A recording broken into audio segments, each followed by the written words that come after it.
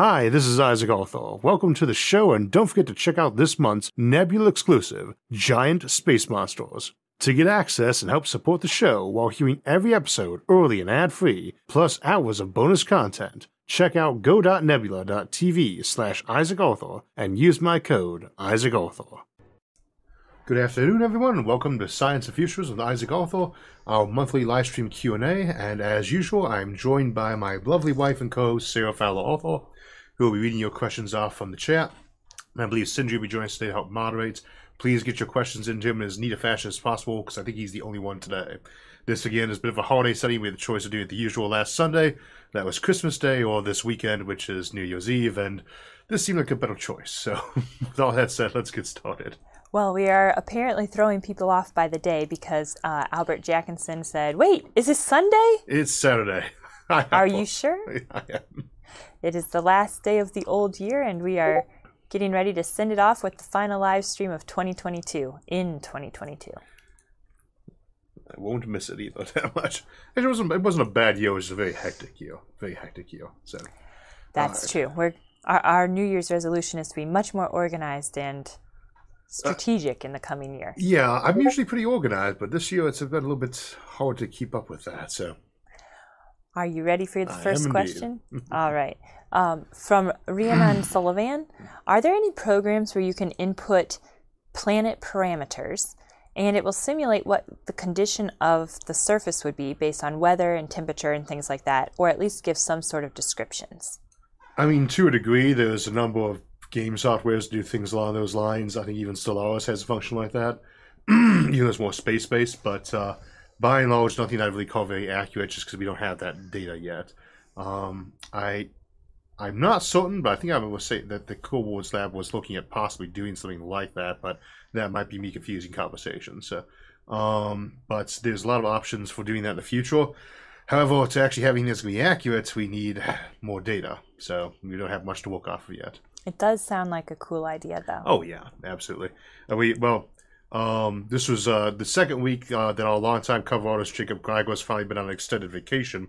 And first thing he sent me was a big long list of 4,000 bits of AI generated already done on landscaping. So we can think about alien landscapes in space.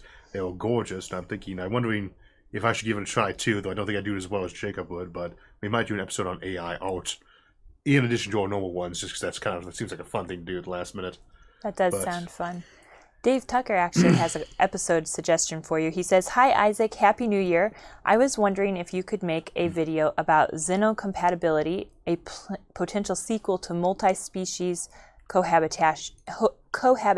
Yeah. But what are the real chances that this can happen, if at all?" I mean, I wouldn't mind doing another episode on that, though that falls into where the Alien Civilization series is at. I don't like to do episodes on that more than maybe 5 or 6 a year, because either way, like 60 episodes, it is always a bit of a softer topic that's not too highly sciencey. So there have endless sci-fi alien tropes we could play with, but as much as I could certainly revisit that topic, and might do so because I don't remember how long ago the episode was, there was certainly a lot more to say, but I don't do too many Alien Civs episodes in a certain set period of time. Let's see. Realism-wise, could you have an alien husband or wife and have children with them? And of course, the question first is that even vaguely possible to make sense? Would you ever expect to be cross-compatibility? It's like they are less related to you than an oak tree is the idea there. It's not really going to work out very well.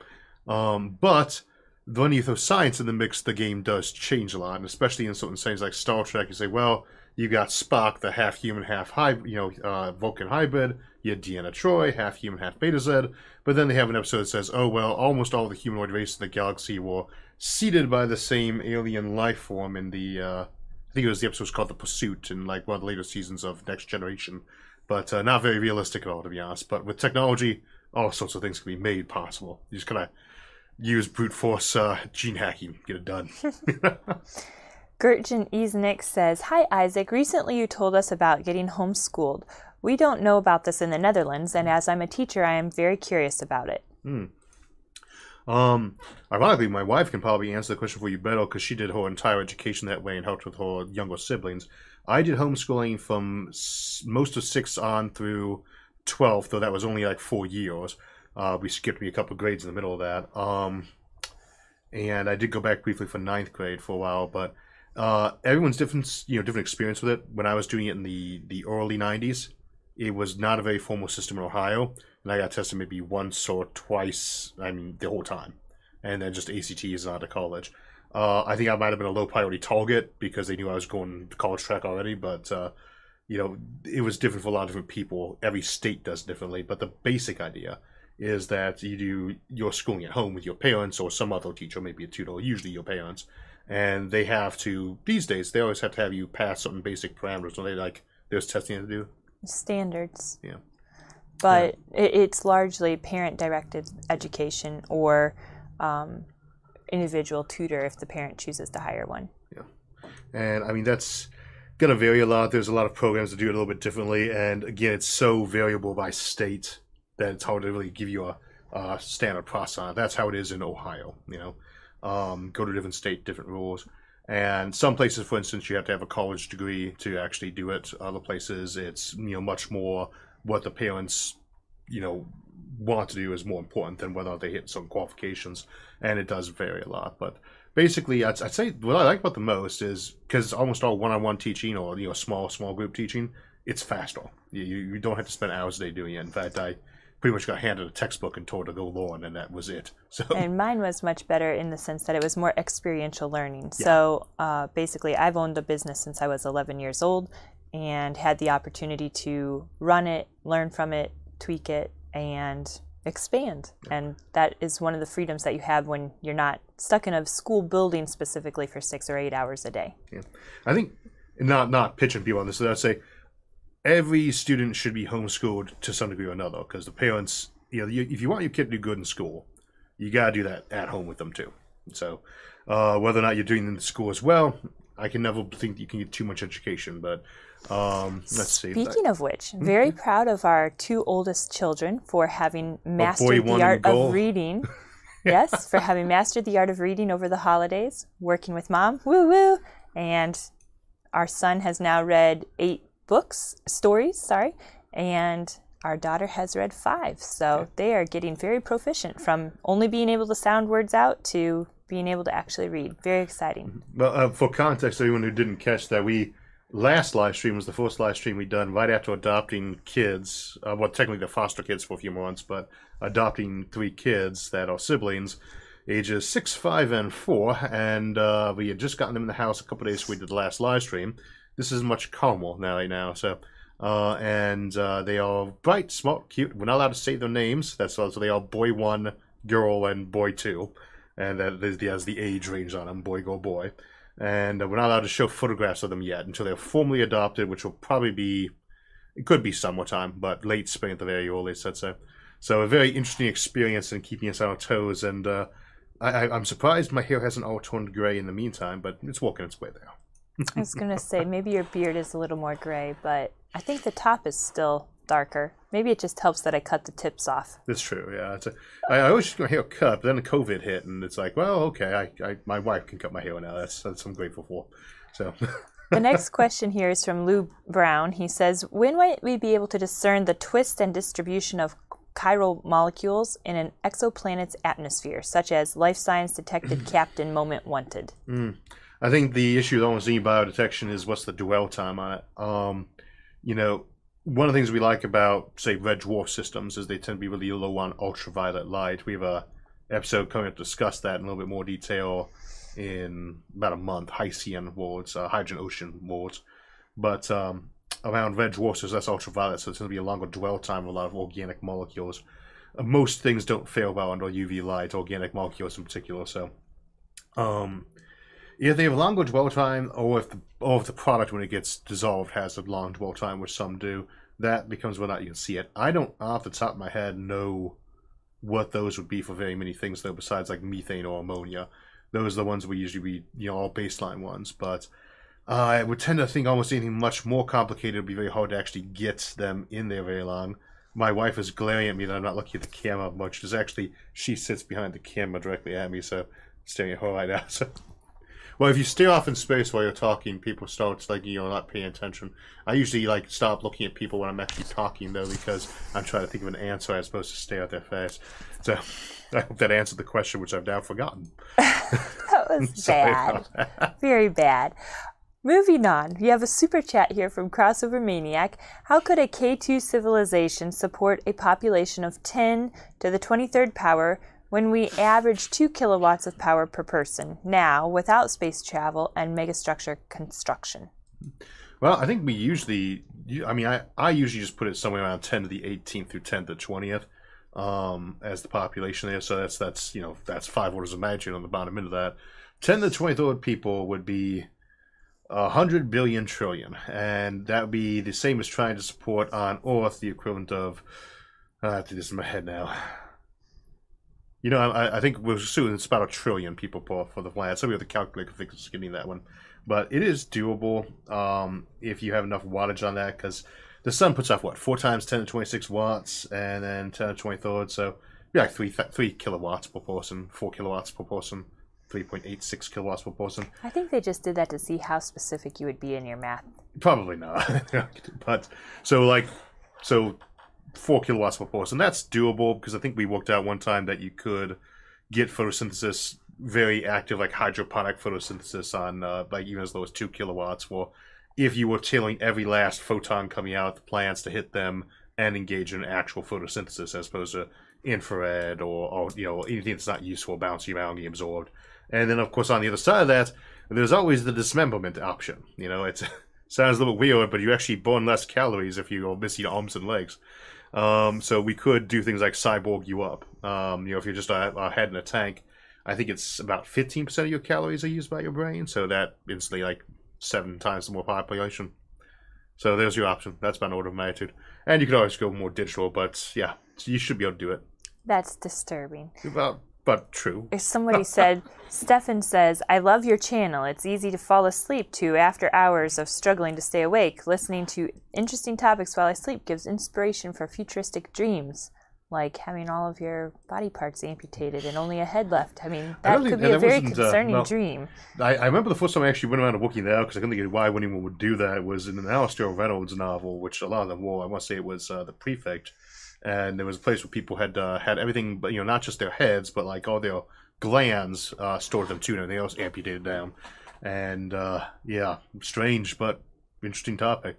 Yeah, it's hard to say what people might do in the future, because if you're just a brain of that, the rest of that stuff is just in the way potentially, and you might just want a robot body you can lease for an hour or two when you need to be up a couple levels in the real world.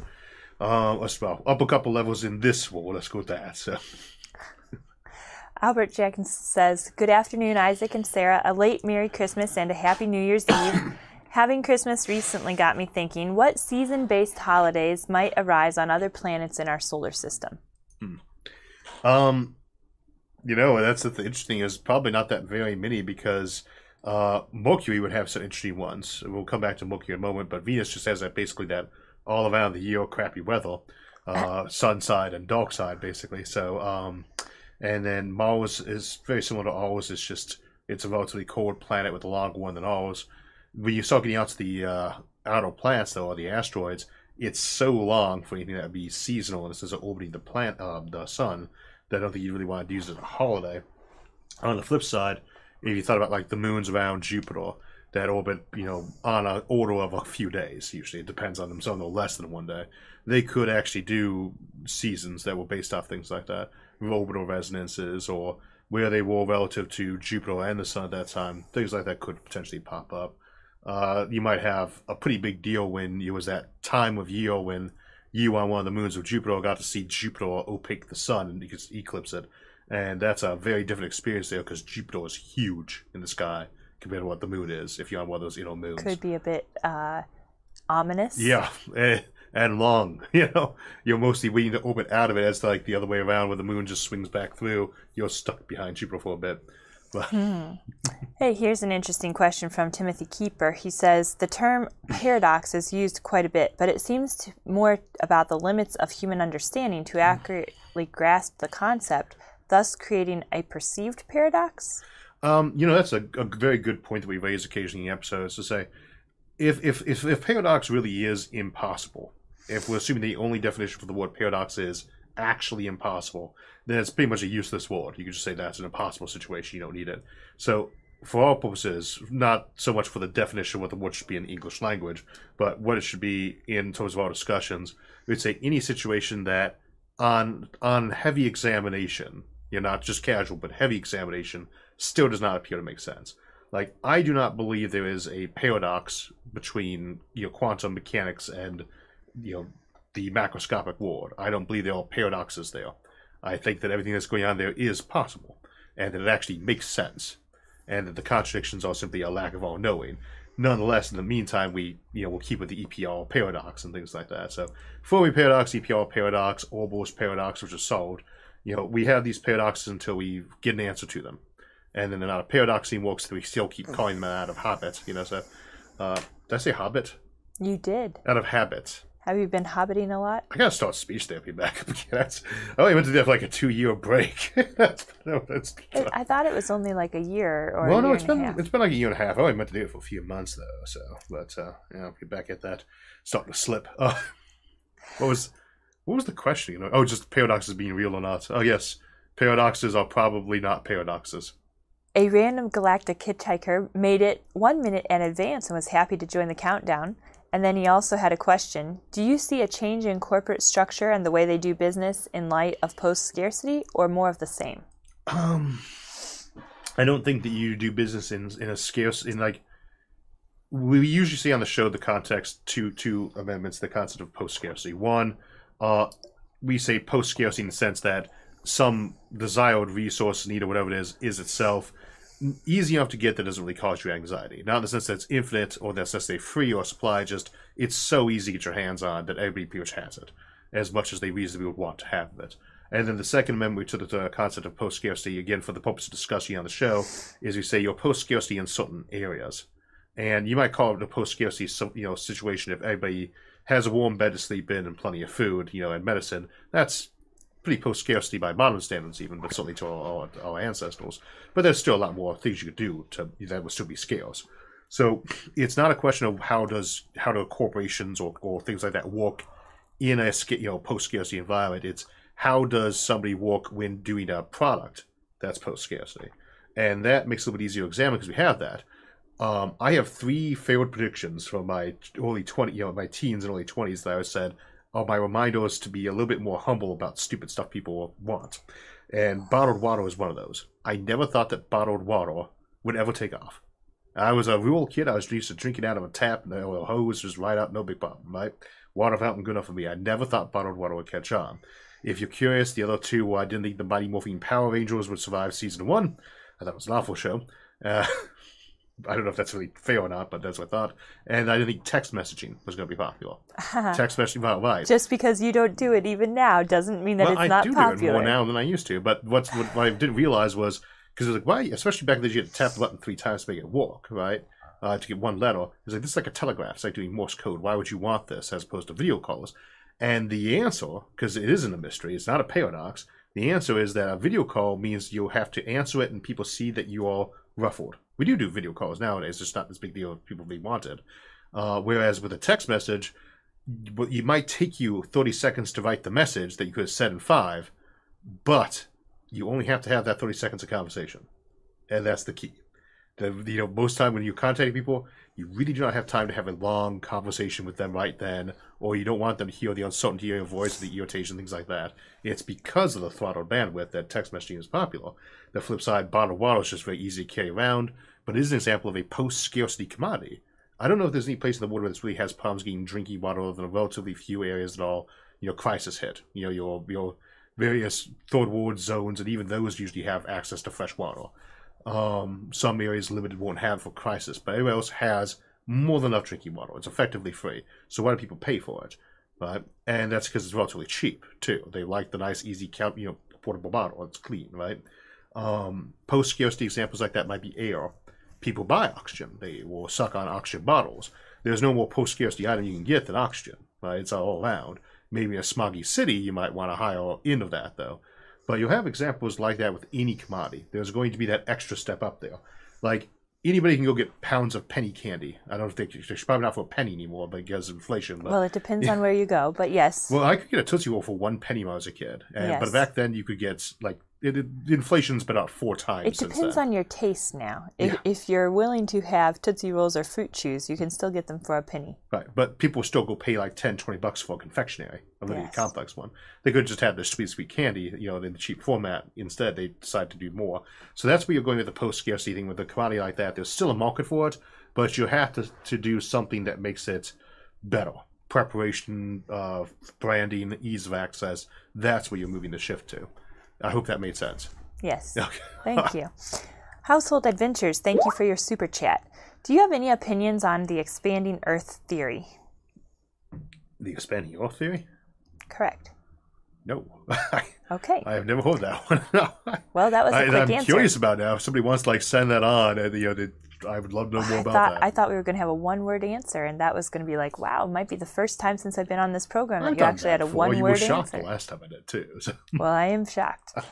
Kenyon Moon says, could you arrange an electromagnetic setup of some sort on a space habitat such that it creates a magnetic field capable of doing like the Earth and protecting us? Yeah. This is the critical thing when people talk about restarting Mars' core by like drilling a hole and nuking it over and over again, which is a horrible waste of weaponry. But you can make magnets far easier than with spinning metal. We have electromagnets in our civilization, and we have molten metal, and we never really use the one for that purpose, because a big ball of spinning molten metal is actually a really bad magnet. It's just that when you're spinning, what's about 10 to the 24th kilograms of molten iron and uranium and stuff, that's very effective as a magnet compared to one you're going to put in your house. But it's so much easier with something like an O'Neill cylinder, which is already spinning, to just turn that into an electromagnet. Either its natural spin might be enough, but you could just run current wire around it and bam, electromagnet. Way more powerful than you would get on a planet, too. You can amp that stuff up, and I suspect most will have it. In fact, I suspect Earth will eventually have an artificial magnetic field added on to the one we have, just to further dampen the ion radiation in the upper orbits. Nancy Mattis said, thank you for your super chat. Will the world economics in the next 100 years invest heavily in space? Would it benefit all of us worldwide in any good way? Yes, and yes. Though I should add on to those, not as much as we'd like. And I don't know what the others feel on the other ones, but big maybes and bad things too. I mean, for every, one day we'll have a rotating habitat that's our first one that checks like the gravity on Mars or the moon and see what people can live like on that. And then also one day someone's going to put an orbital weapons platform up there that people are going to be worried is going to blow their house up from space. And both of those things will probably happen in the next 50 years, treaties aside. I think that's the key thing there is will there be a lot more research into going to space? Yeah. We've spent trillions on it already. We talk about NASA's budget not being as high as we'd like, but now the fund back inland other countries, we've spent over $1 trillion on space exploration and research. And I wouldn't want to give a number more accurate than that, but I think it's a few trillion at this point. And that's definitely made a lot of progress, and I'd say definitely qualifies as a big investment. I think some other good points here. Some of your audience have commented that text messaging is also helpful for some people who are deaf or in communicating with different time zones and people on different schedules. So Those are also great points. Those are great points, though. I think the key thing on that is, while those are true, that's not going to apply to the vast majority of texting. I think it usually is happening between people who probably can hear and probably do live in the same time zone as you. Although that is certainly a true point that was made. Question here from Rob Hawk. Thank you for your super chat, Rob. How might the universe bite back if human civilization started to spread from galaxy to galaxy at a hyperlight speed? What was the first part of that question again? How might the universe bite back? You're assuming a conscious universe in some fashion that would want to bite back at you.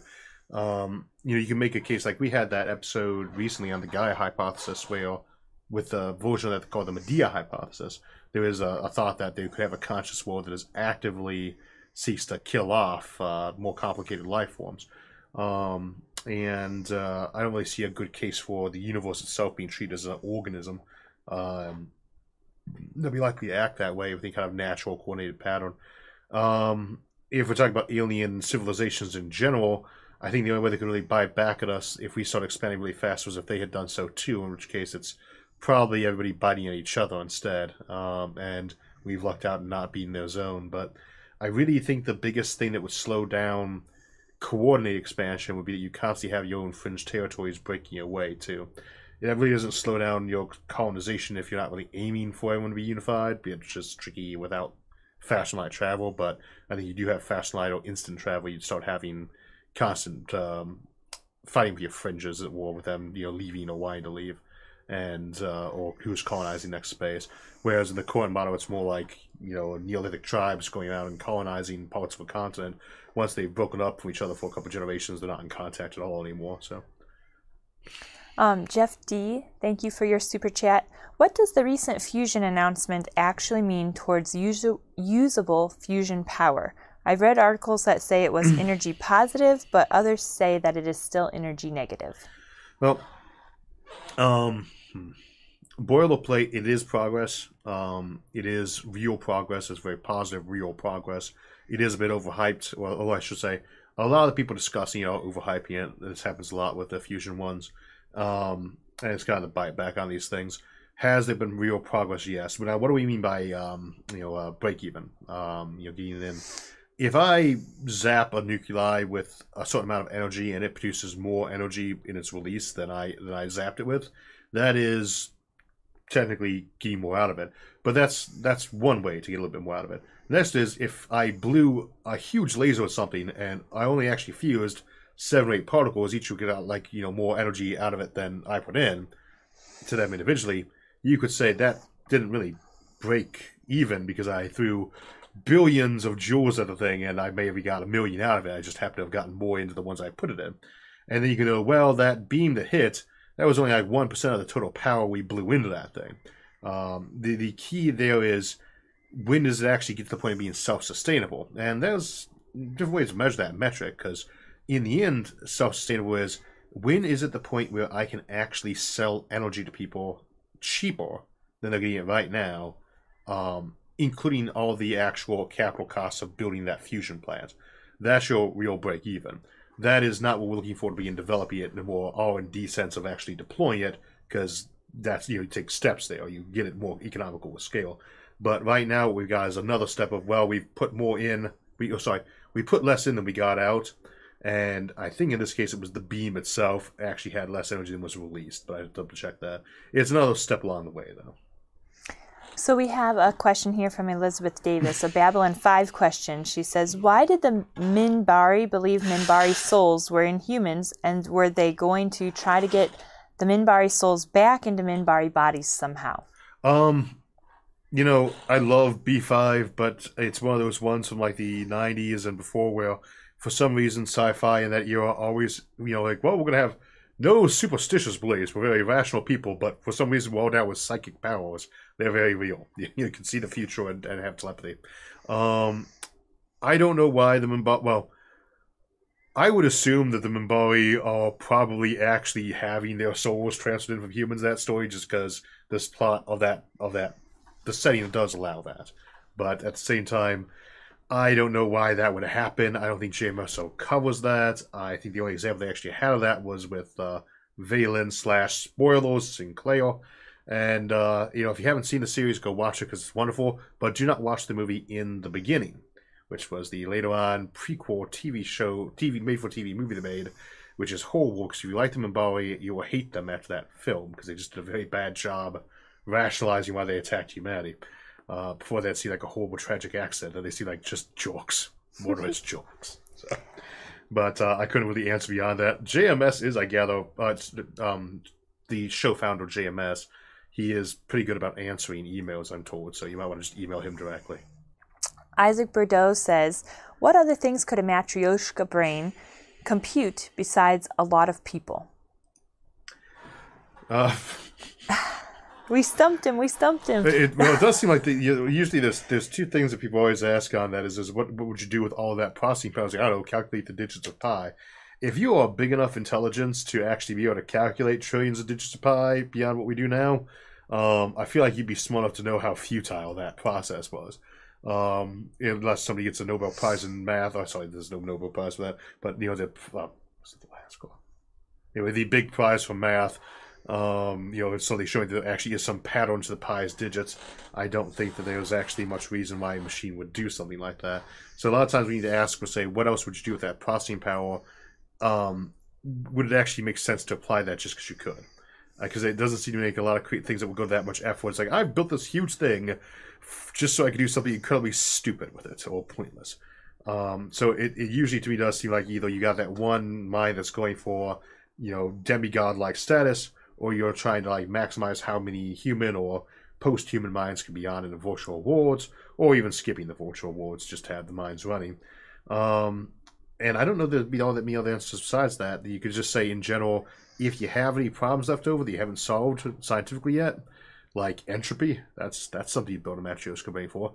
I have a suspicion you would still fail to get a resolution out of that, but one can always hope. Well, let's ponder that and come back after a short break, and we will take more of your questions in just a few minutes. Let's see you then. So we're on break for a few minutes, and it's a good chance to grab a drink and a snack, like I'm probably doing right now, or to get more questions into our moderators for part 2. We try to get to as many questions as we can during the show, but if we miss yours, you can put in the comments on the episode, and I try to get to most of those answered in a day or so. We had a lot of good ones during and after the show last time, and one pair from afterward has been on my mind a lot of late. It was, if Earth didn't become an oxygen-rich atmosphere, could complex or even intelligent life still be able to form? Is there any signs that there was anything bigger than single living cell on Earth from that time before oxygen? The second question is easier to answer, as it is simply yes. Multicellular life has evolved independently and repeatedly in eukaryotes, those are cells with nuclei, at least 25 times, but also in various prokaryotic life forms too.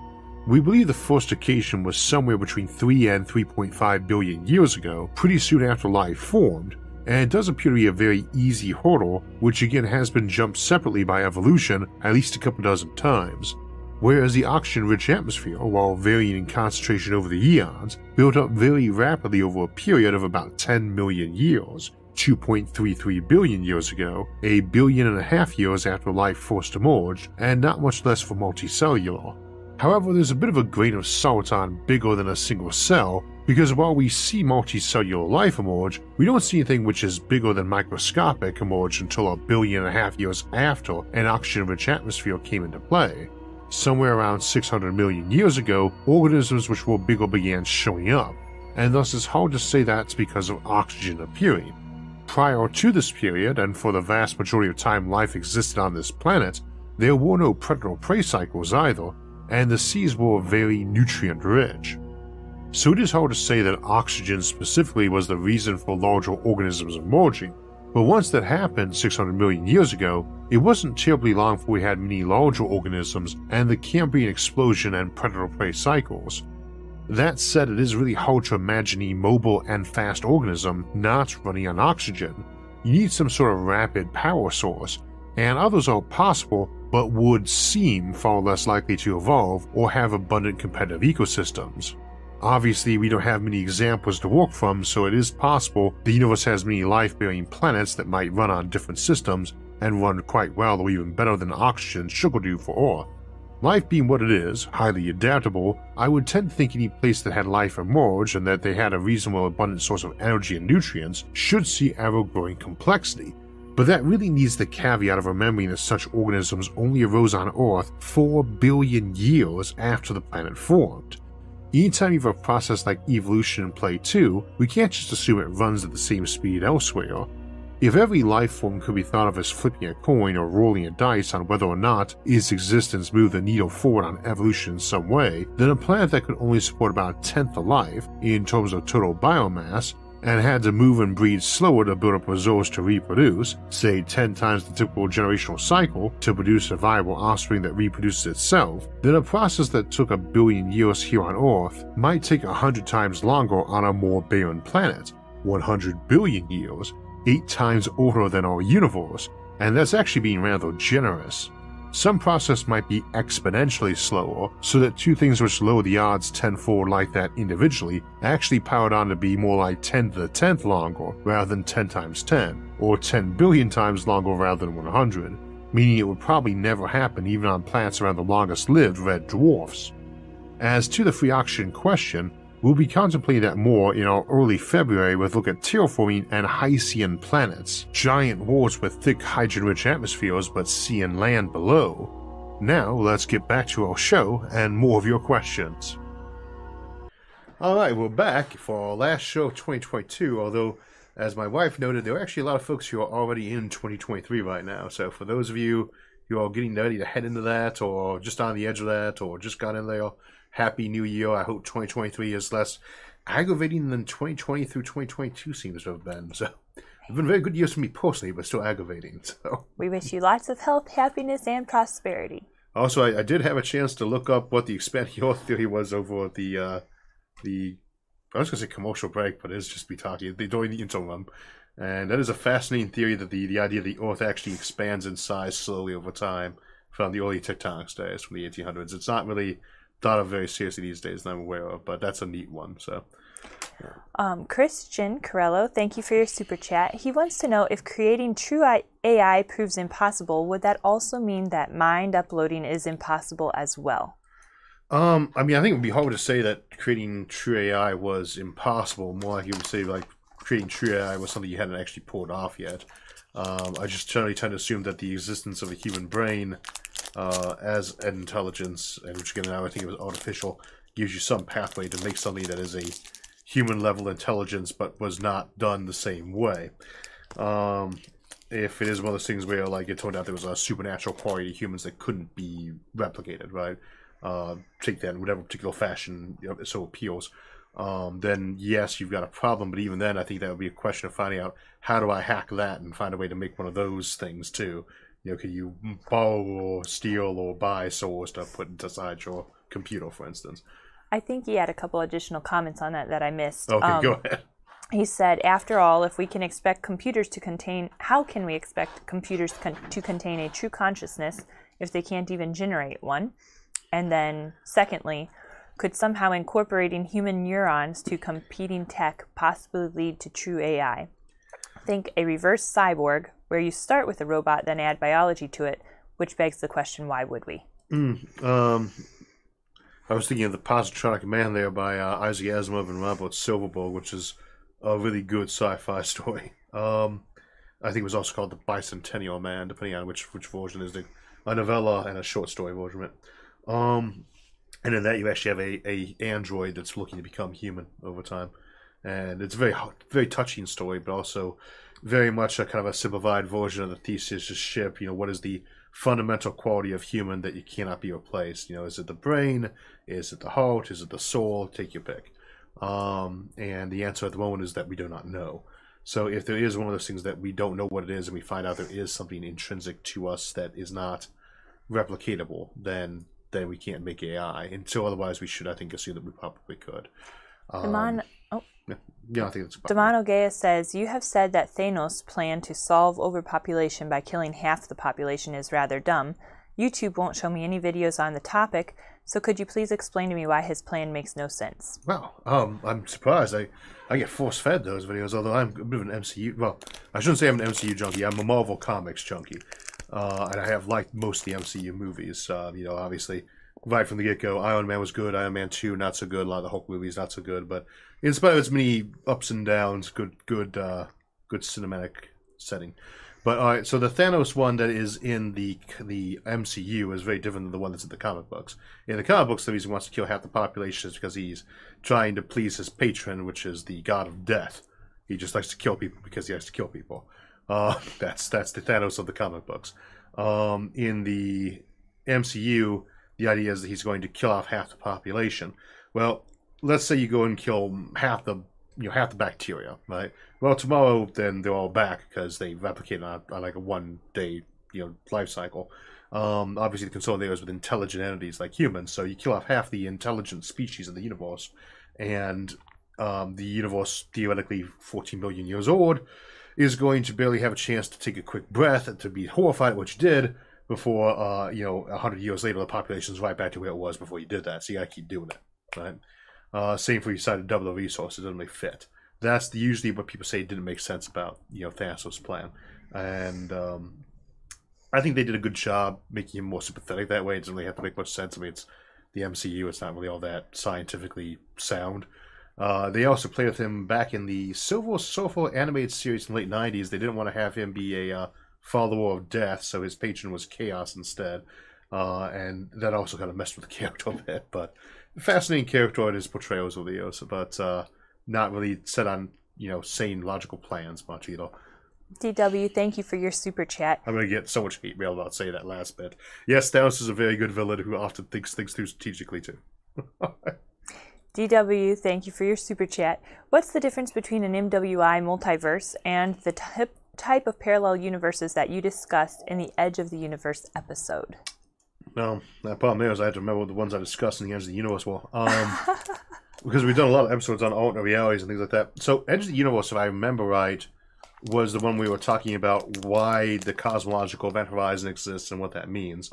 If I'm remembering that right, then we'd have been talking specifically about hyperspace, or we'd have been talking about the other parts of the universe that might be beyond ours, and like just if you could go faster than light, you'd reach other places, and that are the same as here. Hyperspace versions come in a lot of forms too, and that would be like, let's say that, well, let's start simpler. In MWI, there are copies of Earth that are just a little bit different than us, right? That goes a lot further than that, though, because you have a copy of the Earth where it is one atom bigger than it is right now, but otherwise identical. Then you have another copy of the Earth from 4 billion years ago where it's the same size and makeup as Mars. So it is very, very broad, but it's basically all your what-ifs, but with the same rules. You're using the same basic rules. In a hyperspace kind of setup or other types of ones where you have congruent universes, it could be the same type of universe, the same laws of physics, but the speed of light is 1 meter per second faster, or 10 times faster. Or the universe is 1/10 its current size because it's younger, and thus you could travel to 2 congruent points and pop back in, and have traveled 10 times more distance than you normally would. There's a lot of options in those kind of scenarios, but usually we were talking about various things. MWI is the what-if universe of things being just a little bit different in terms of events. Then you have ones where the physical constants have been changed in some fashion, and then you have ones where it'd be more like there's 4 physical dimensions, or 5 real ones expanded. Then you have the ones where it's all the same, but the age is different, or some very critical thing is just a little bit different, nudged, right? All of those are options for multiverses. And there is a couple different taxonomies for that. I think Tegmark has 4. There's another we talked about in the alternate universes episode. There's a different, 9 different types. And type 9 is the really extreme one of all possible mathematically representable concepts as universes. So, just generally speaking, though, as I always like to remind people, the amount of proof we have backing up the existence of any of these is 0. None. 0. Goose egg. Yeah. Nancy Mattis, thank you for your super chat. She says, are we as a species overall decent and good who by now at this stage of our existence truly care about each other being happy? I mean, I think so. We're not sociopaths. Some are. Yeah, some are. But the thing is, they are the abnormal. They are not the norm, at least currently. I don't know if we can really extrapolate how people behave, say, 2,000-3,000 years ago. I would think, though, even then, I don't think they've been terribly sociopathic. Although I think that there's probably some psychology getting ready to say that you really shouldn't use that term that way. But let's just say there were people who had been a lot less compassionate in the past, probably. But in nature, you certainly see a lot less compassion. People say, well, humans are the only species that makes war and is cruel. And so that's every part of that statement was wrong. Humans are the only species that actually seems, and that's not really true either, but the only species that really seems to care much about when we do misbehave. You do see compassion in other animals, but it is a much more limited, short-term kind of thing. And so I would say that while we certainly have a capacity to be far crueler than anything in nature, it's mostly different in the sense that we have the capacity to be far kinder. And I think that's a learned trait, and civilization is a process of learning. So that is one of the things I feel optimistic about. As long as you're keeping your records, as long as you're learning from the mistakes of the past by remembering them, which we do, for the most part, do, if somewhat haphazardly, then you can make progress towards being better. I hope. We have another super chat here from Alexander Padashev. Thank you, Alexander. What is the next step for Earth to LEO transportation after the SpaceX Starship? Okay, so, what gets us to space faster than that? I'd say the next actual step is probably just going to be another improvement on reusable rockets. That seems where people are going right now.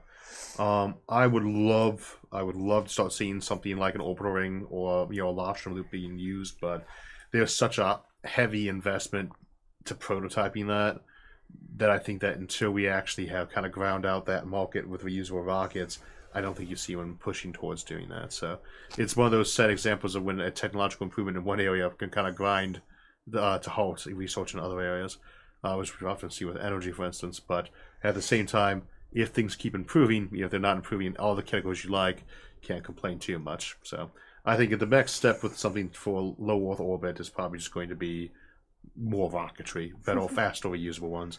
Right now, the biggest thing is it's not really the fuel that's the main cost. It's all the repairs and all the precision work that have to be done to make the rocket and recover it. We are going to get better at doing that cheaper and larger scale, and that will make it cheaper. Robert wants to know how long until all of the electric vehicles are powered by nuclear fusion. That's a tricky one because it depends on what you mean by that. I would not expect to ever get a cool little micro fusion reactor like there was in Back to the Future. He shows up at the end of the last movie, or the beginning of the second movie. He's got a little Mr. Fusion in his vehicle instead of the plutonium reactor he had in Part 1. I don't expect to see a reactor at that scale. And the other thing about fusion is you need to do better than stars do because, again, like, you really get very little energy production off of a kilogram of matter of star core matter compared to something like gasoline. It's just they would do it for billions of years. Let's see. You get more like supernova grade power sources when you actually want to run something like it was running on a normal gas generator. The thing there is that it depends what you mean by being run by fusion. And of course, if you're 100% solar economy, well, that's fusion. And they say, well, what we do is here we're using the Sabatier process to retroactively make methane to power things, or hydrogen, or straight gasoline from the atmosphere. And now that's fusion-based economy, but then we're still running on a gas engine, So it depends on what you really mean by that. I think if the context was, when do we have gigantic fusion reactors powering the economy, I'm not going to say 20 years. I don't think that's true at the moment anyway, but it's such a cliche to say it. But this century, I think this century. If it's possible, we'll get it done this century. Albert Jackinson says, in science fiction, nanomachines for construction are commonly depicted. And it just jumped and I lost the rest of the question. One second. Are they story? Is that the question? Actually, I got to. What is the difference between those depictions and what nanomachines can actually achieve, and where is the line? Sorry about that. Yeah, I've got the questions over here on this other screen. It's just I got to look way over here for it. So there's a lot of problems with nanomachines. There was an argument. I'm trying to remember what the names are. They did a debate on it, but it was about the sticky fingers problem. If you look up the sticky fingers problem, you'll see a scientist attached to it who was involved in a very long debate about the topic of what the limitations on nanotech were. And I think the biggest one is we forget how insanely fragile things are. Like, thinking evolution-wise, things have gotten, I wouldn't say bigger over time, but they've gotten more diverse. Mostly it's still small. Why haven't they gotten smaller? You should be evolving smaller if you could. If evolution is trying to constantly get more for less, it should be trying to miniaturize where it can. Your bottom level cell should be shrinking. And we see that with viruses. Now, people say, well, viruses are tough to kill. No, viruses are stupidly easy to kill. The problem is that all the techniques we have for using them are basically, let's hit this with a sledgehammer, and it's kind of like trying to kill a mouse by bombing the building that it lives in. That will absolutely work. But the problem is that if all you've got is a gigantic gun that blows up houses, your mouse hunting inside a populated area that you'd like to not damage is tricky. Viruses are not tough. It's just that they are really hard to target. And that's because they're very small, but they're also really simple. Part of why they are not really all that impressive is they're really simple, right? They're also really fragile because they're really small. And there's a minimum size you'll see with cells. And I would actually guess that the original cell was bigger than the smallest cells we have nowadays. Probably smaller than most of the cells, but bigger than the smallest ones. Because there's only small cell you can really make something before it's going to just not work. And right now, your typical small cell is like 1 trillion atoms, if it could be smaller, if it could just be like 1 billion atoms, that would be a pretty big deal. That would be a lot more efficient. And you'd think that it would have gotten there if it could, right? That, the evolution's made some pretty big bounds in scale. So it should be able to get smaller, especially since most of the life being mutating is small.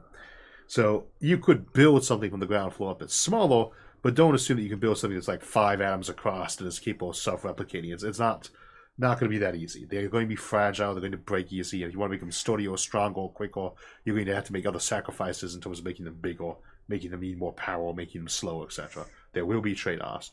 I'm not saying that nanotech wouldn't be much more impressive than biology, but don't think it's going to be like, oh, I dropped one little nanobot on the planet and 5 minutes later it's turned it into a spaceship. And not quite how that works. Sonobello says, how realistic do you think the absence in House of Suns is as a workaround to prevent breaks in causality? We did an episode some years back for Christmas called the Santa Claus Machine episode. It was the last time we did an episode on Christmas. Which is one of the reasons why I didn't do the live stream on Sunday like normal when it would be Christmas. Is that episode did very badly on that day and then did very good the days afterwards. But the Santa Claus Machine episode does go into a lot of the specific reasons why they allude to what you can do with like replicating technology, whether it's Star Trek replicators or whether it's nanotech that's very tiny. So the absence from Alastair Reynolds' book, The House of Suns, is an area of spoilers. It's the Andromeda Galaxy, but they can't see the Andromeda Galaxy anymore. It's set about 6 million years in the future, and somewhere in there, a few million years before that, the Andromeda Galaxy just disappeared. And the reason given for that there is that when they built a wormhole, because it just disappeared out of nowhere, to the Andromeda Galaxy, the way they got on a causality there was to have the thing disappear so that you couldn't like do the normal time travel tricks that you can do with the wormholes for violating causality. See our episode Wormholes for details on what those are. I would say as hand waves go, it's magnificent. Alastair Reynolds is a very good cosmologist. He knows what he's talking about, but it is still a hand wave. I don't think that would actually work. But it sounds like a cool answer, and it was a very good one for like what the Buddhist void would have been, which we didn't really know at that time what that was. And people would pose it might be like a mega civilization. So, wonderful book. Probably the best one he's ever written, and he writes some good ones. But I wouldn't call that the hardest sci-fi example from him, although he does keep it pretty realistic, and I love that it's still slower than light, except for that giant wormhole. Don't forget your sunscreen says, what do you think about the aliens in the SCP universe, such as SCP-799-3? I'm not sure what that is. Okay. Moving on. I feel like I should. Someone sent that to me, I think. I'm sorry, I can't recall what that is right now. What's the next one? Let's see. Now that one's repeated multiple times. So, yeah, repeat it again. So I'm not really sure what that one is either. Question? I'm not seeing the question. Yeah, it's at the bottom. Okay. Anyway. Do you think walking mechs will take the place of tanks in warfare? That one? Go ahead. Okay. Well, now you should ask the question. Well, you just read it. Okay. So the question being, do you think that walking mechs will ever take the place of tanks in warfare? And the answer is my wife doesn't watch anime and hasn't seen Battletech. So that's why she doesn't know how to read that one. There's only so much sci-fi I can get her to go in for. So, no, because for the most part, wheel-tracked vehicles are actually a lot better than legs. The legs have their usage, but I don't think that in most environments they're going to make that much of a difference.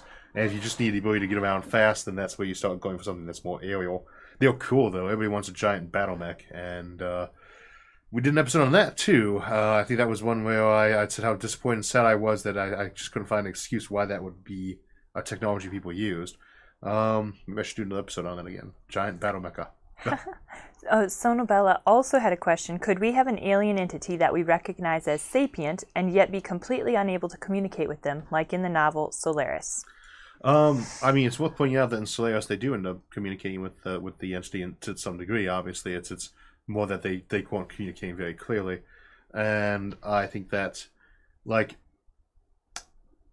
so we don't know that's indefinitely impossible to make contact that way. Just that they haven't figured it out there yet. Orson Scott Card plays with that in his Ender's Game series, the books Speaker Through the Dead through, oh good God, there's another one after Children of the Mind too, but the idea being that there were types of aliens that were very like you psychologically, that's about physical, in terms of brain architecture. The ones that you could never really be calm or happy with, because you just were too far apart that it was like orange and blue morality. It wasn't really good or evil, but more like apples and oranges. And the other ones where you just couldn't have a conversation. He had some names for those that he made. I just can't recall what they all. I think that you could potentially have that, but to me, the whole concept of intelligence is rational reasoning capability. The ability to start doing logic and math and contemplating things. And I feel like that should always leave you an avenue where two species or two minds should be able to eventually, not say this would ever actually necessarily work for them, but eventually find a way that they just worked it hard enough to actually speak. Of course, they might say, wow, now that I understand you better, I can't wait to kill you off, because it might turn out that you just find them inimical to you. So the ability to actually have conversations, as Douglas Adams pointed out in his novel Hitchhiker's Guide to the Galaxy with the Babelfish, the ability to have an instant translation of everything caused more and bloodier wars than anything ever before in his universe, just because once you know for sure what people are saying, it's so much easier to decide to go ahead and slap them. So. Michael Fastio says, I found your channel yesterday. Can't stop watching it. Awesome. Thank you and welcome on board. We have a super chat from Vincent Cleaver. Thank you. Happy New Year. How are the kids? They're quiet at the moment. I don't hear them. That is good. Bella, excuse me. Good, the goal. The daughter is watching with grandma. Sorry, daughter. And the boys are being entertained by something other than daddy. Well, before the show got started, we usually have to do like pre-checks on all the cameras and audio to make sure they are all set. And I can never really reuse things because we only do this once a month. So the goal was help me with the setup on that. And did a wonderful rendition of the ABC. She's in kindergarten, so that's still pretty impressive. So helped us get our sound in place before we got started. Yes, sorry about that. Well, they're doing wonderful and they're awesome. Yes. And we have one here for, no, I think I read that one already. I think that I actually might have gotten through the majority of these. Well, pretty close to the end of the show. Do we get a lightning round on this, or let's see? I think I didn't ask this one from Felipe Gonzalez. Mm-hmm. What do you think about size change technology like Ant-Man? Another MCU novel movie that's, well, I'm looking forward to the Quantum Mania episode, and we actually kind of clickbaiting a title on there because I decided to do an episode called Multiverse Warfare right after I got done doing the Time Warfare episode. And when I noticed it was going to come out in February about the same time that Quantum Mania was coming out, I decided to go ahead and call it Multiverse Warfare on Quantum Mania and have it come out the day before the movie comes out. So technology of that variety, no, and here's why. As you're saying with these things, you don't just get to subtract out particles or just shrink things and have them stay at the same scale. You can't make a star that's 1,000 times bigger because the fundamental mechanics will make it break down. It's going to die before it even has a chance to ignite in a case like that. Or go wolf radiates anyway. You don't just get to shrink things without changing them. So what you could do in a case like that is like give yourself the Fantastic Voyage approach of we're going to put you all in robots, in little androids that are all shrunk down, and you can go pilot those virtually and run around inside of people, which I think they did in Futurama too. We did have the shrink ray in that one. It's been done so many times. Fantastic Voyage by Isaac Asimov is not ironically one of his better known novels, but it's been parodied so much in movies and TV shows. It's not really one of those things that would work. You can't really shrink or expand that way because the mechanics change too much. But you could always build something like that and then implant the brain or remotely control it. Ace Undead says, do you think Kevin McAllister from Home Alone could outwit a group of Yachtja from Predator movie series? Do we think that Kevin McAllister could outwit the Predator? A group of Yachtja from the Predator. Okay. And so there's another one we haven't watched because I started playing that, and I think we got to the point where they were gunning down the force. You said you didn't want to watch the rest of the movie. So that's the most impressive usage of ammo I've ever seen in a film before. I love that scene in the original Predator movie. I don't know, because the Predator and those things are actually often very stupid, depending on who's writing them. It's kind of like the aliens from the Alien franchise. Depending on the portrayal, they can either be incredibly clever or incredibly scary or just kind of incredibly stupid, which can be scary sometimes too. And no, I don't think he veered out with them in the end, though, just because, well, it's the Predator. It's good at hunting people. So. Andrew Meter Home says... Alone 5. Whatever they're up to now. I think they're over 7. Oh, Home Alone 13, then. Yeah. The Halloween version. Andrometer, I've only seen short sections of the Q&A live streams before. Wow, I'm impressed watching properly. The interim break was great, and the upcoming episodes, the main Q&A. Thank you. I think I've gotten through all of the main questions here, but we have a lot of wishes from around the world for a happy new year. We hope yours is happy, prosperous, and healthy as well. And do you have any party New Year's resolutions? No, because I've ruled about not actually having New Year's resolutions. They don't work out well for the people. So I would say if you've got New Year's resolutions, resolve to actually pick ones that are achievable and pursue them. So, But I think beyond that, no, I wish I would. I think I'm hoping that 2023 will be a more relaxed year than 2022 has been thus far. And I think, as we said in one of the episodes, it can seem like it's been a kind of a bit of a bleak year in some ways, but at the same time, it's still been a very good year for a lot of us. Personally, I've had a great year. It's my third year of being married to a beautiful wife, and now I got 3 wonderful kids, and I love my job so much. And you guys are a lot of the reason why I do love my job, because I do have basically the best audience out there. And that's not just me saying that. There's a lot of other people who watch this show or YouTube creators, and it is very common for them to express jealousy about our audience and how awesome it is. And I agree. They're right. Our audience is better. With that, we wish our fantastic fans a wonderful, happy 2023, which we get to count down to in about 7 hours. And on that note, everyone, we will see you on Thursday. Happy New Year, and I hope you have a great year.